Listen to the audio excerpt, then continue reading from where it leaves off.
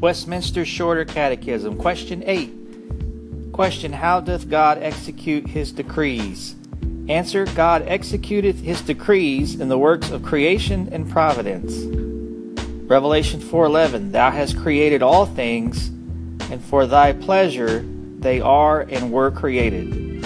And Ephesians 1:11. In whom also we have obtained an inheritance, being predestinated according to the purpose of him who worketh all things after the counsel of his own will.